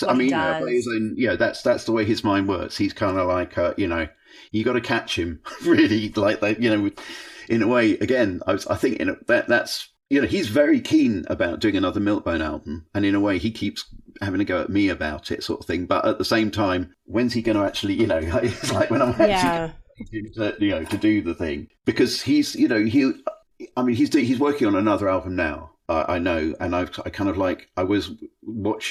at the band. He's got a notice board up on, he said, this album's going to blah, blah, blah, blah, blah, blah. And he's kind of made bullet points to himself about what the album's got to be, it's got to have this, it's got to have that, it's got to have that. And he just goes there and he ticks it off and kind of and it'll probably be done. I wouldn't be surprised if it might be done in 2 weeks' time. Because that's the way, because also he knows he's got to go back to the States soon to do something. I have a feeling that he's got a touch of ADD. I experienced that where the flip side of ADD that people don't realize is that you get hyper-focused doing things and you like to finish a project. Once you start it, you have to finish it. You can't pause in between. Unless you absolutely have to do it. But I have a feeling that he does that too. Once he's in it, once he's in the mode, he'll not eat, he'll not sleep, he'll just finish it. And then we're not diagnosing him, by the way. We're not diagnosing you, Matt. An important disclaimer. I respond to deadlines very well from that point of view. If you told me I had to write something by tomorrow, I would do it. But if you said, "Oh, write something," we'll see. It'll be it'll be months and months. So I do, and I think Matt kind of put a bit of that with when we were doing the Milkbone album. He was getting me to work it because for me it was very fast that I did that. But I felt I was getting into his, he being carried along by his sort of enthusiasm and encouragement and whatever, and let's get this done, sort of thing. I think maybe it was very happy timing that he was around a lot. Yeah, happened to be at that moment. He was delayed. He kept meaning to go back. Because he was kept supposed to be heading back to Canada to film, and they kept pushing the date back because of the COVID things like that. So it kind of all worked out in a way that may not happen again for quite a long time. So well, it worked for us. Like we totally were did. so excited. And I have to ask you this: is Milkbone gonna come out on vinyl again? I don't know. Is the honest answer is I kind of think we could have pressed up a lot more. Yeah. Matt but you don't know. You don't know, right? No. And also, and then our next bright idea was to do it on CD, and I have 4 massive CDs in the other room that we're never ever going to sell. It was not a good idea. And Matt, he called it. He said, "See, don't do CDs." He was absolutely right. He's very against CDs. He went. You know, he knew it. He was, but he said, "Make it." He said, "We're going to make this as rare as what do you call it? As rare as rocking horse poo. That's what you got to do to get people interested." Oh, well, he sucked Courtney and I right into that. I think that might actually be how. I know how I first spoke with you because I messaged you on Instagram trying to reserve one of my copies. Yeah, exactly. Yeah. Oh yeah. So yeah, because I kind of like. I set it all up, and I mean, it was interesting for me because I've not done. I kind of oversaw the whole thing. The CD, the vinyl production, and the Matt and I kind of did the album cover together. I mean, I did I kind of mastered the software to learn how to do it to produce the artwork, but he was like kind of like very much supervising because he's an artist, and so he had a very clear idea of what how it should look, and I loved it. I was so thrilled when he sent that artwork through. It's so cool. Yeah. It is so beautiful. And like now that we know for sure it's a penis. I think it was kind of obvious before, Tara. Yeah, I think we already suspected, but the confirmation is just from its usage in Toast. I think that's it. That's it. What did he say? Painting your father again? Is that what he said about the painting in Toast? So I meant to ask you before and I totally forgot. With Milkbone, I was revisiting it today, and I think it's kind of obvious that Matt was working on the Blue Elephant at the same time or prior to Milkbone, because there's two tracks on Milkbone that overlaps with the Blue Elephant. I don't know if it's taken from or if they were done at the same time. Automatic Foot and 2 sequences. Like Automatic Foot is the Blue Elephant from the Blue Elephant, and then 2 sequences has music from Safe Passage from the Blue Elephant. So do you have any idea if he was just working on them at the same time or if he was doing Milkbone first? He was working on it at the same time, and he completed Blue Elephant first. Okay. And he's kind of like, in fact, I think he sent me some of those things. He sent them to me, and we put them in, and then he sent me Blue Elephant. I went, hang on. That sounds familiar. He says, we can recite. He said, there's nothing wrong with that. We can. And of course, he's absolutely right. There is absolutely nothing. And I kind of liked it in a way because it kind of makes them a little bit like brother and sister album. In a way. I agree. And he's mentioned recycling stuff before. He mentioned in some of the What We Do in the Shadows interviews that he's recycled. And, obviously he's recycled from the music from Toast into the Small Hours or vice versa. So, okay. So. Oh yeah, but yes, he's that's you're absolutely right. Well, it's a good spot because that's exactly what happened. But yeah, it was the Blue Elephant was I'm pretty certain it certainly came out first anyway, because he asked me. I remember him asking us to hold off on the Milkbone thing to give Blue Elephant some time to kind of like, which was as it turned out was absolutely fine. So that's why we kind of delayed it. I think for a few months. I don't know. I was wondering it maybe because you said that he is definitely working on something, which is great news for us because, we will eventually get to the end of his albums. We just did TV themes, but we split it into, it's going to be a 2-parter because there's a lot to go through on that one. And then we've only got 2 more, and then we're going to go through Milkbone. We're going to do the whole Milkbone album, and then gather up. So hopefully by the time we get towards the end, Milkbone 2, and then maybe a sibling for Milkbone soon.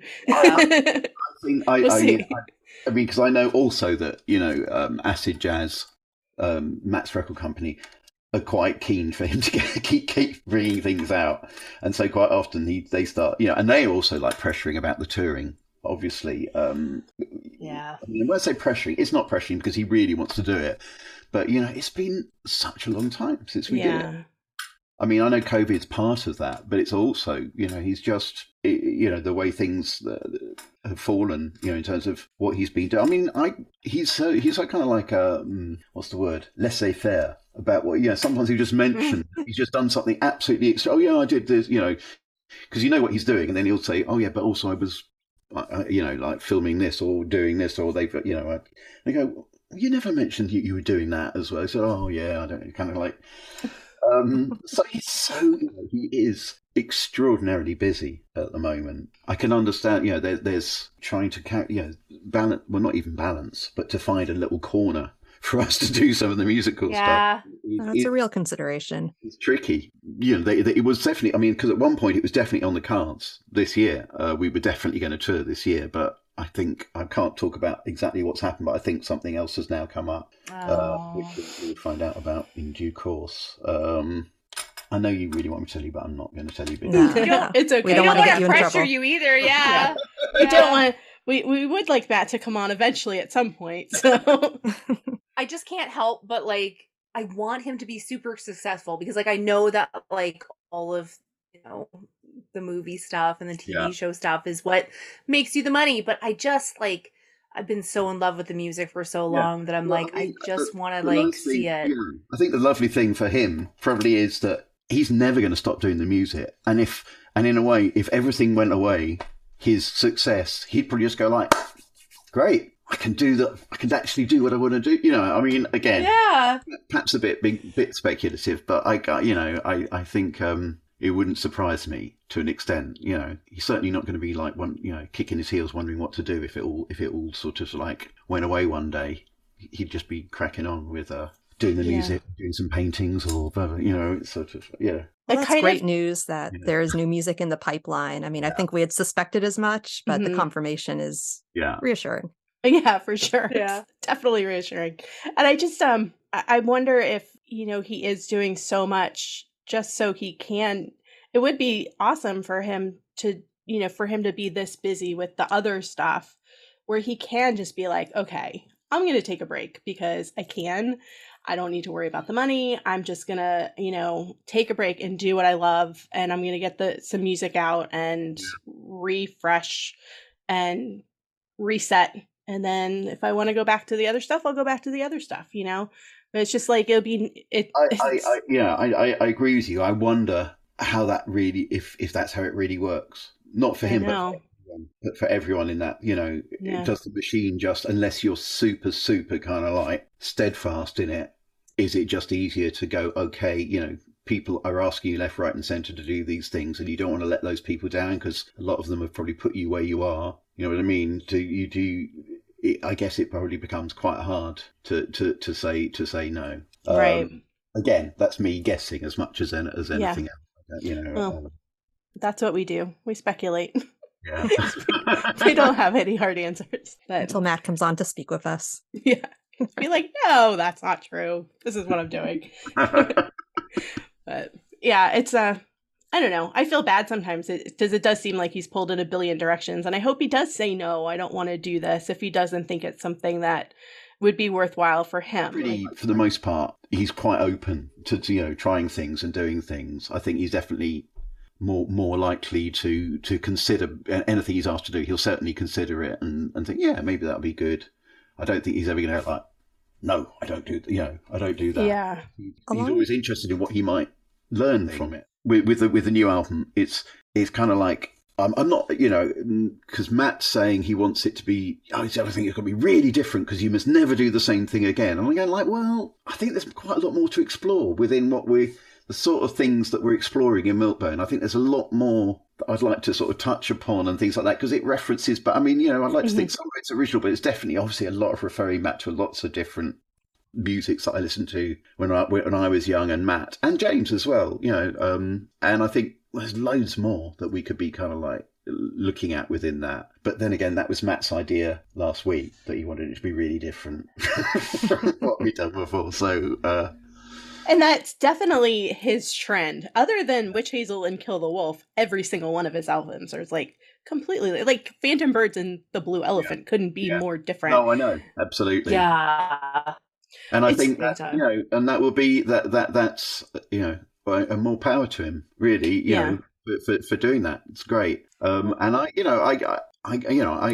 it, but I also, I know I've been guilty of, like, especially going back to earlier on, talking about bass playing and overplaying and things like that. Part of that was feeling that I needed to reinvent the wheel every time I picked up the bass. Yeah. I mean, and it's kind of like, you don't. You just kind of like, you just really do it. don't need to do it.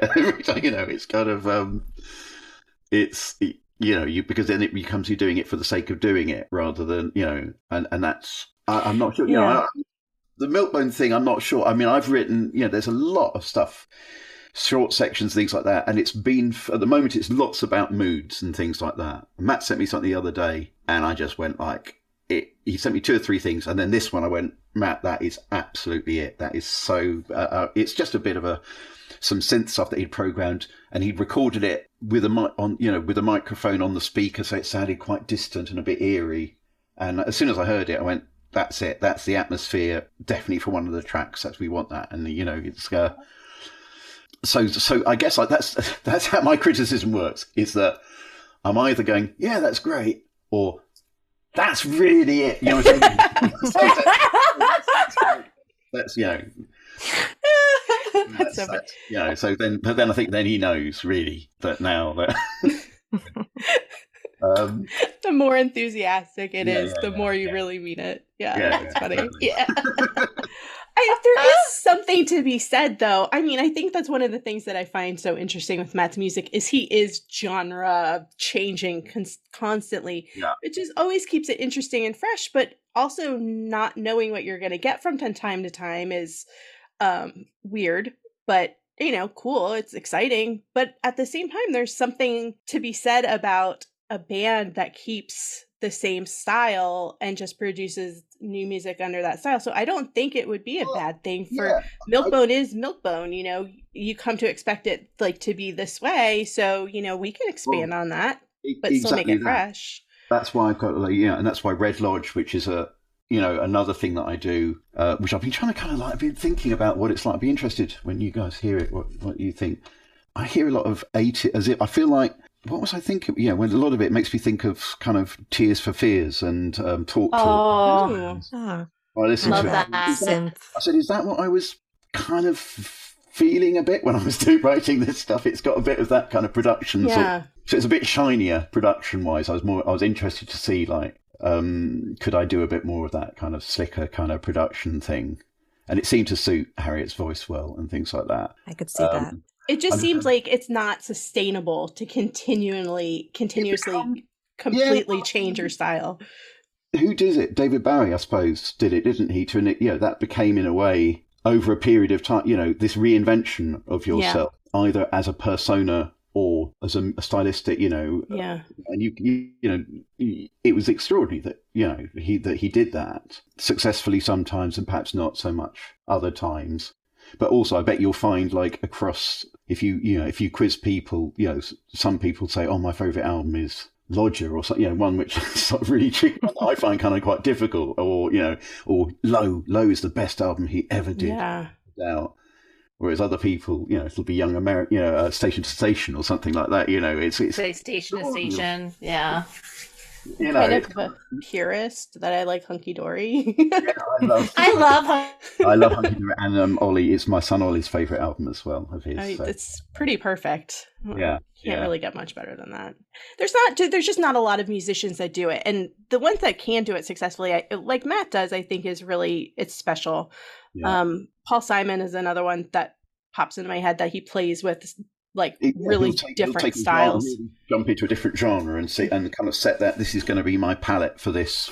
For this album kind of thing. Again, perhaps that's with Matt being an artist, because I actually, and he won't mind me telling you this, I noticed on this post, this board where he's laying out what he's going to do for the album, he's listed the instruments he's going to use, and it's a very limited list of instruments that he's going to use on it.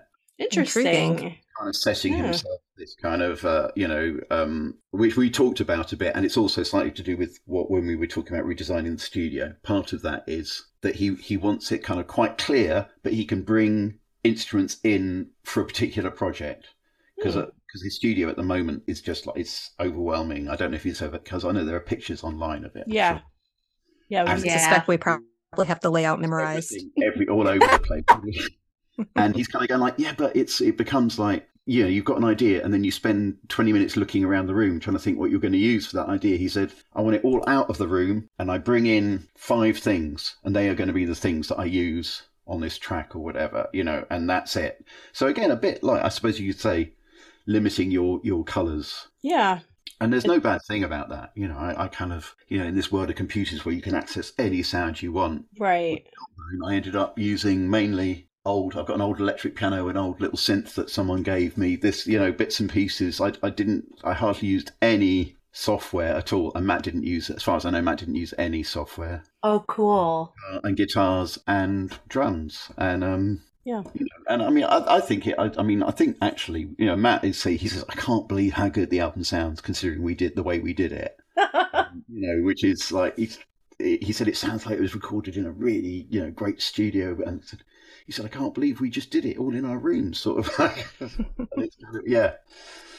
It's really I know amazing. I'm not the most objective party, but I would definitely agree with that. Yeah. It's pretty astounding that you recorded it the way you did. Yeah. Yeah, that's why we were like, how does that even work? I don't even understand how that would happen. But you're literally just passing along snippets of sound and layering and mixing, and it's just, I don't know. Yeah, I mean, some of them are more, that is exactly that really, and I think Matt, I kind of like quite often. It's very good for me because I do, I was doing quite a lot of the writing and it's just to have Matt to go, stop now, get rid of that, you're putting too much on. All this thing where he would just suddenly say, flip that round. Make what you think is the verse, the chorus. I mean, as much as you have it in an instrumental music, but you know what I mean? Yeah. Chorus. Yeah. He said, it's obviously should be that way around. And I go, really? And then you just do it. And he said, yeah, trust me. And you do it. And you go like, well, yeah. That's great. He's very Matt is like he hears stuff. I mean, he was listening to my son's stuff and he was going like, we were talking about because it's quite heavy on guitars and things like that. And he went, right, what he's got to do is he's got to get rid of all those guitars and just record one loud guitar. He said, you just need one guitar. He said, what he's got to learn is, I was playing it to him in the car. But he's like, yeah, he's just this thing. He's got the, it's that confidence just to go, this is what you need to do, to do. And to be honest, that's how stuff gets done. Yeah. And it might not be the only way. It's not the only way it could be done, but it will be done, in that way. And it's going to have his stamp on it, completely. So he'll tell me that with the Milkman stuff. So you do this, and I go, yeah. And then I just kind of do the rest of it and then play it back to him. And he goes, yeah, that's right. That's not fair. But no, that's not fair because he was, he was very aware of my, he knew how much work I was putting into the thing as well, and he did. And at one point he said, look, Milkbone's your project. He said, I'm getting embarrassed because he was sort of, because he said, he was being interviewed about it a lot and stuff like that. And he said, look, you've got to, I said, well, no, the realism is, Matt, no one would listen to this album. I said, it's such a gift that you wanted to be part of this and things like that. But the main thing is, for the first time ever, I'm getting past the front door in terms of, like you said, you like the Red Lodge thing. No one was interested in listening to that at all. And I've done so many albums with so many people, with Twisted Roots, things like that. This isn't me. I've just done so much good music over the years and just never seen it get past the front door of anyone, even to be considered, to be listened to. And it's just such a privilege. It's been so exciting, really, in a way, that people actually listen, finally listening to something that I've been involved in and going like, oh, this is good. And I said, yeah. So, right. But it's just, that's the reality, isn't it? We all know that's the reality.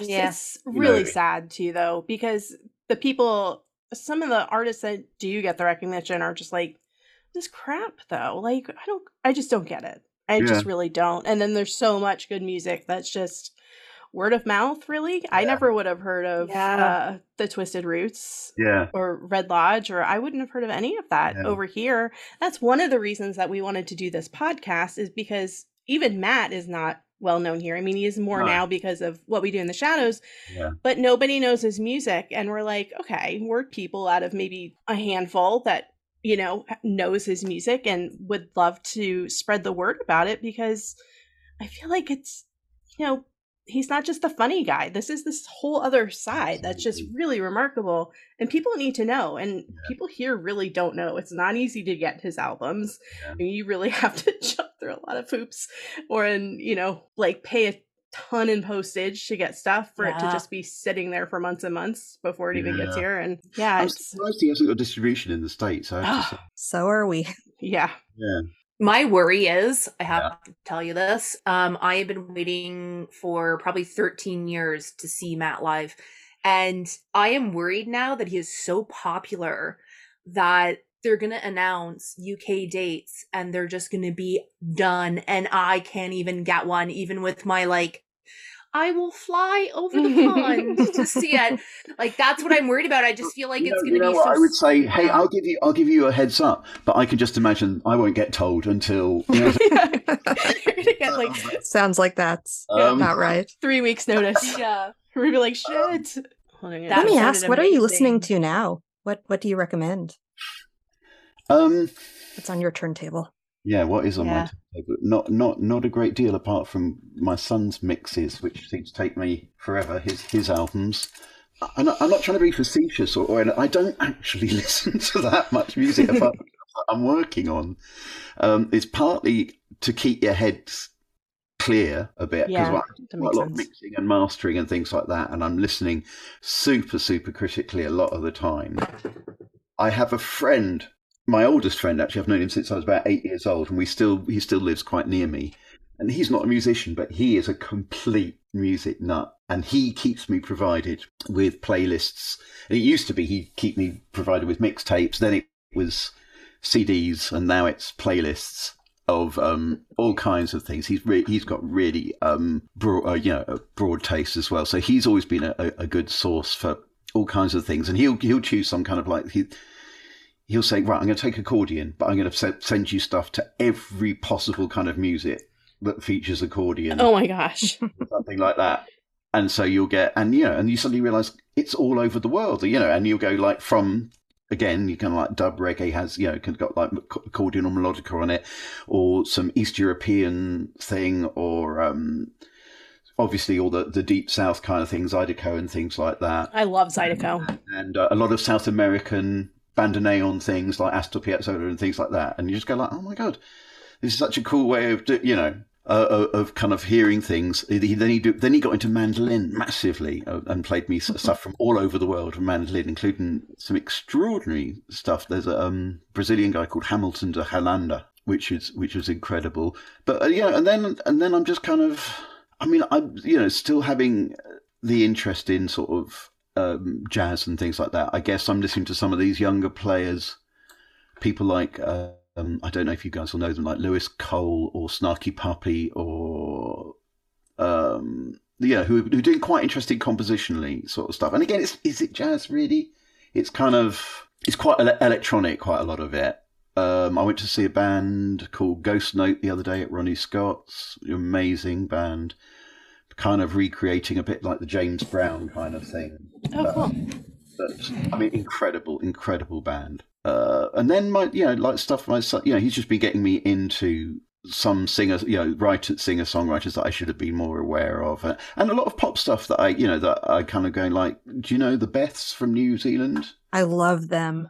Oh, I just bought a couple of their albums. They're fantastic. He went to see them last month, I think. He's kind of obsessed with them at the moment. And but also, he's gone like, he wants to be Stephen Malkmus from Pavement at the moment. I think that's what he really wants to be. There's worse things to emulate. Yeah, totally. And Elliott Smith, he's really into as well.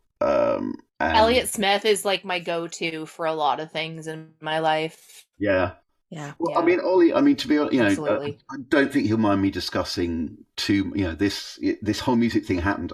He was 16 when he lost his mum, in 2019. And this whole music thing's happened about, he'd been interested in music before that, but the writing and everything all came out about 3 months after that happened. It suddenly, all this stuff started coming out. And we played, and we ended up playing together stuff. And when we do that, I produce his stuff for the most part. And it's been really good for us sort of, to kind of keep us sort of really bonded us well. And And it's I think it's certainly kind of, it's been his release, and it's just so cool to see that he seems to be touching wood, that something seems to be happening a bit for him with it. He's at university as well. He's just started at university, and that's he's a bit, he's 20, but COVID and taking a year out after losing his mum meant, he's kind of started a bit late. He's come to it all a bit late, and it's just been so cool to see him kind of embracing life in a way, that it's been a bit delayed, but he's really having a great time at the moment, doing all the things he's been doing. That's good. Did you think that he was going to be into music in the same way that you were? He told me he was too intelligent to be a musician.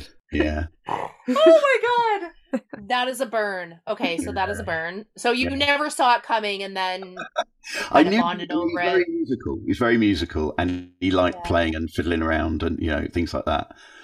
But he said, no, I don't think I'll actually. And he's studying sociology and he's writing. I still think I'll be interested. He's at the moment, he's really got his eyes on the music thing. He's working really hard at it and working on his, the writing and everything. But also he's pretty dogged with the social media and all that side of things as well, which of course you have to be now. Yeah. But I'm wondering if I'm not sure what he might end up doing, whether he might end up writing or something. I'm not sure. Yeah. So a lot of things I've been listening to through him, mainly because he won't let me near if we're driving anywhere or anything like that.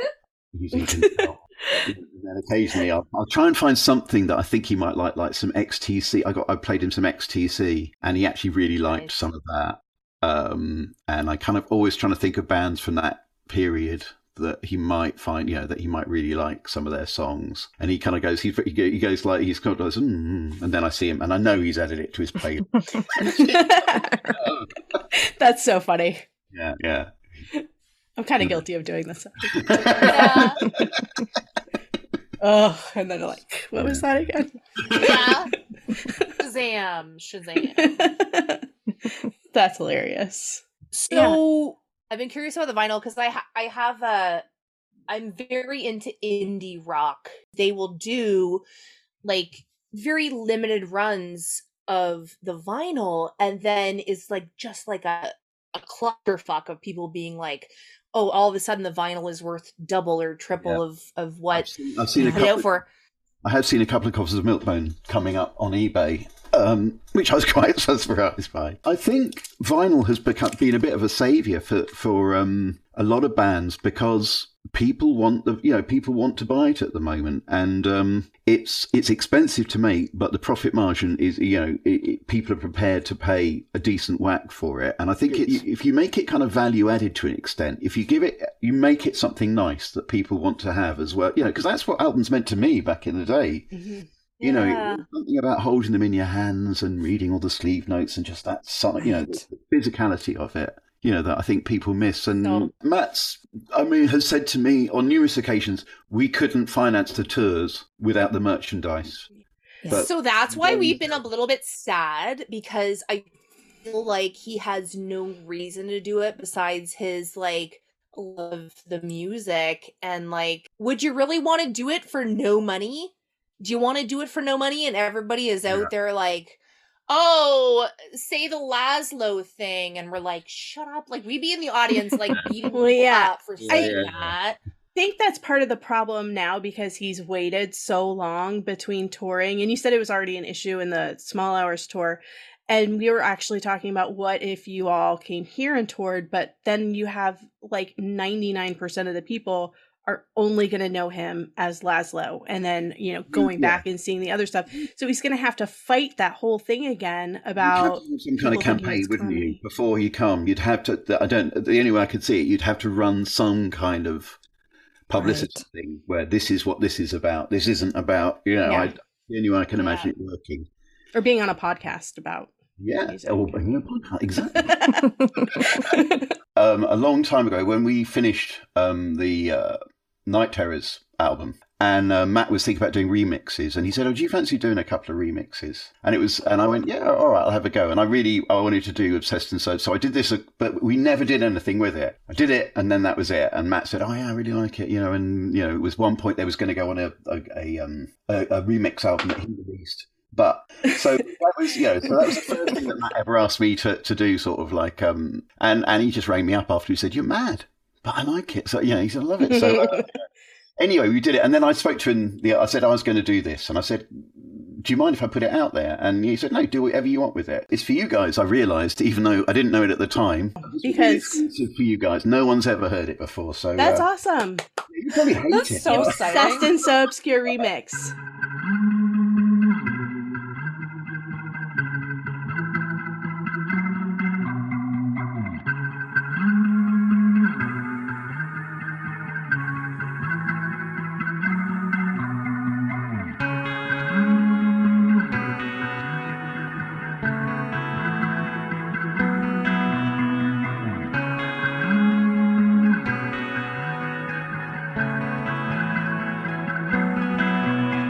I think my heart now beats for 3.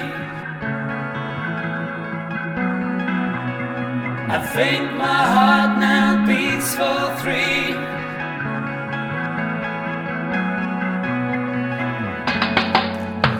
Obsessed and so obscure, I felt my head decapitate without a sense of it all. I'm stood between 2 trees. I must have been 100 feet, but had no fear of it all. I think my heart now beats for 3. You and me and Christopher Lee. I'm paid to aid escape, but where the hell am I to go to get away from it all?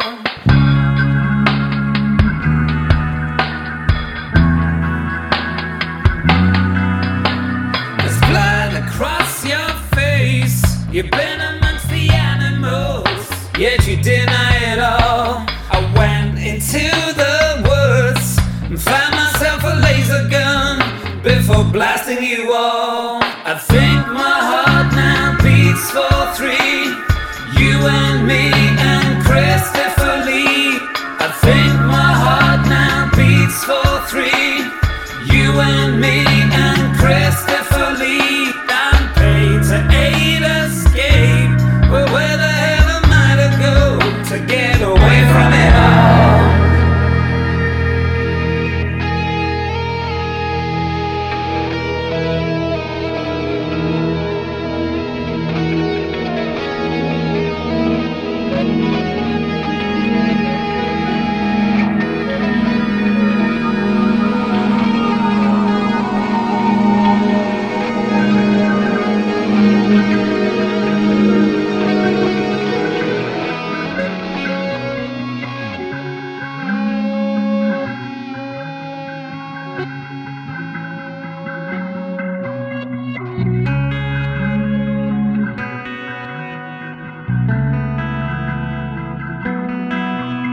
I think my heart now beats for 3. Obsessed and so obscure. You and me and Christopher Lee. Obsessed and so obscure. I think my heart now beats for 3. Obsessed and so obscure. You and me and the BBC. I think my heart now beats for 3. Obsessed and so obscure. You and me and Christopher Lee. Obsessed and so obscure. I think my heart now beats for 3. Obsessed and so obscure. You and me and the BBC. That is so exciting. You don't even understand how excited we are. We may look chill, but like we're so excited. No, seriously. So excited. Cool. Oh, that's fun. Haven't we? Yes. We did really well. Thank you so much. And I just want to say we are so appreciative. This Yes. has been really cool. Oh, I've really enjoyed We it. really do appreciate it. Right. Well, we want to thank Phil once more for joining us. It's been better conversation than we could have dreamed, and we're so grateful for having him on. As always, you can follow us for more content at Obsessed Obscure on Facebook, Instagram, Twitter, TikTok, and on our Discord channel. Thanks for listening in, and we'll see you next time. I think my heart now beats for 3. You and me and I think my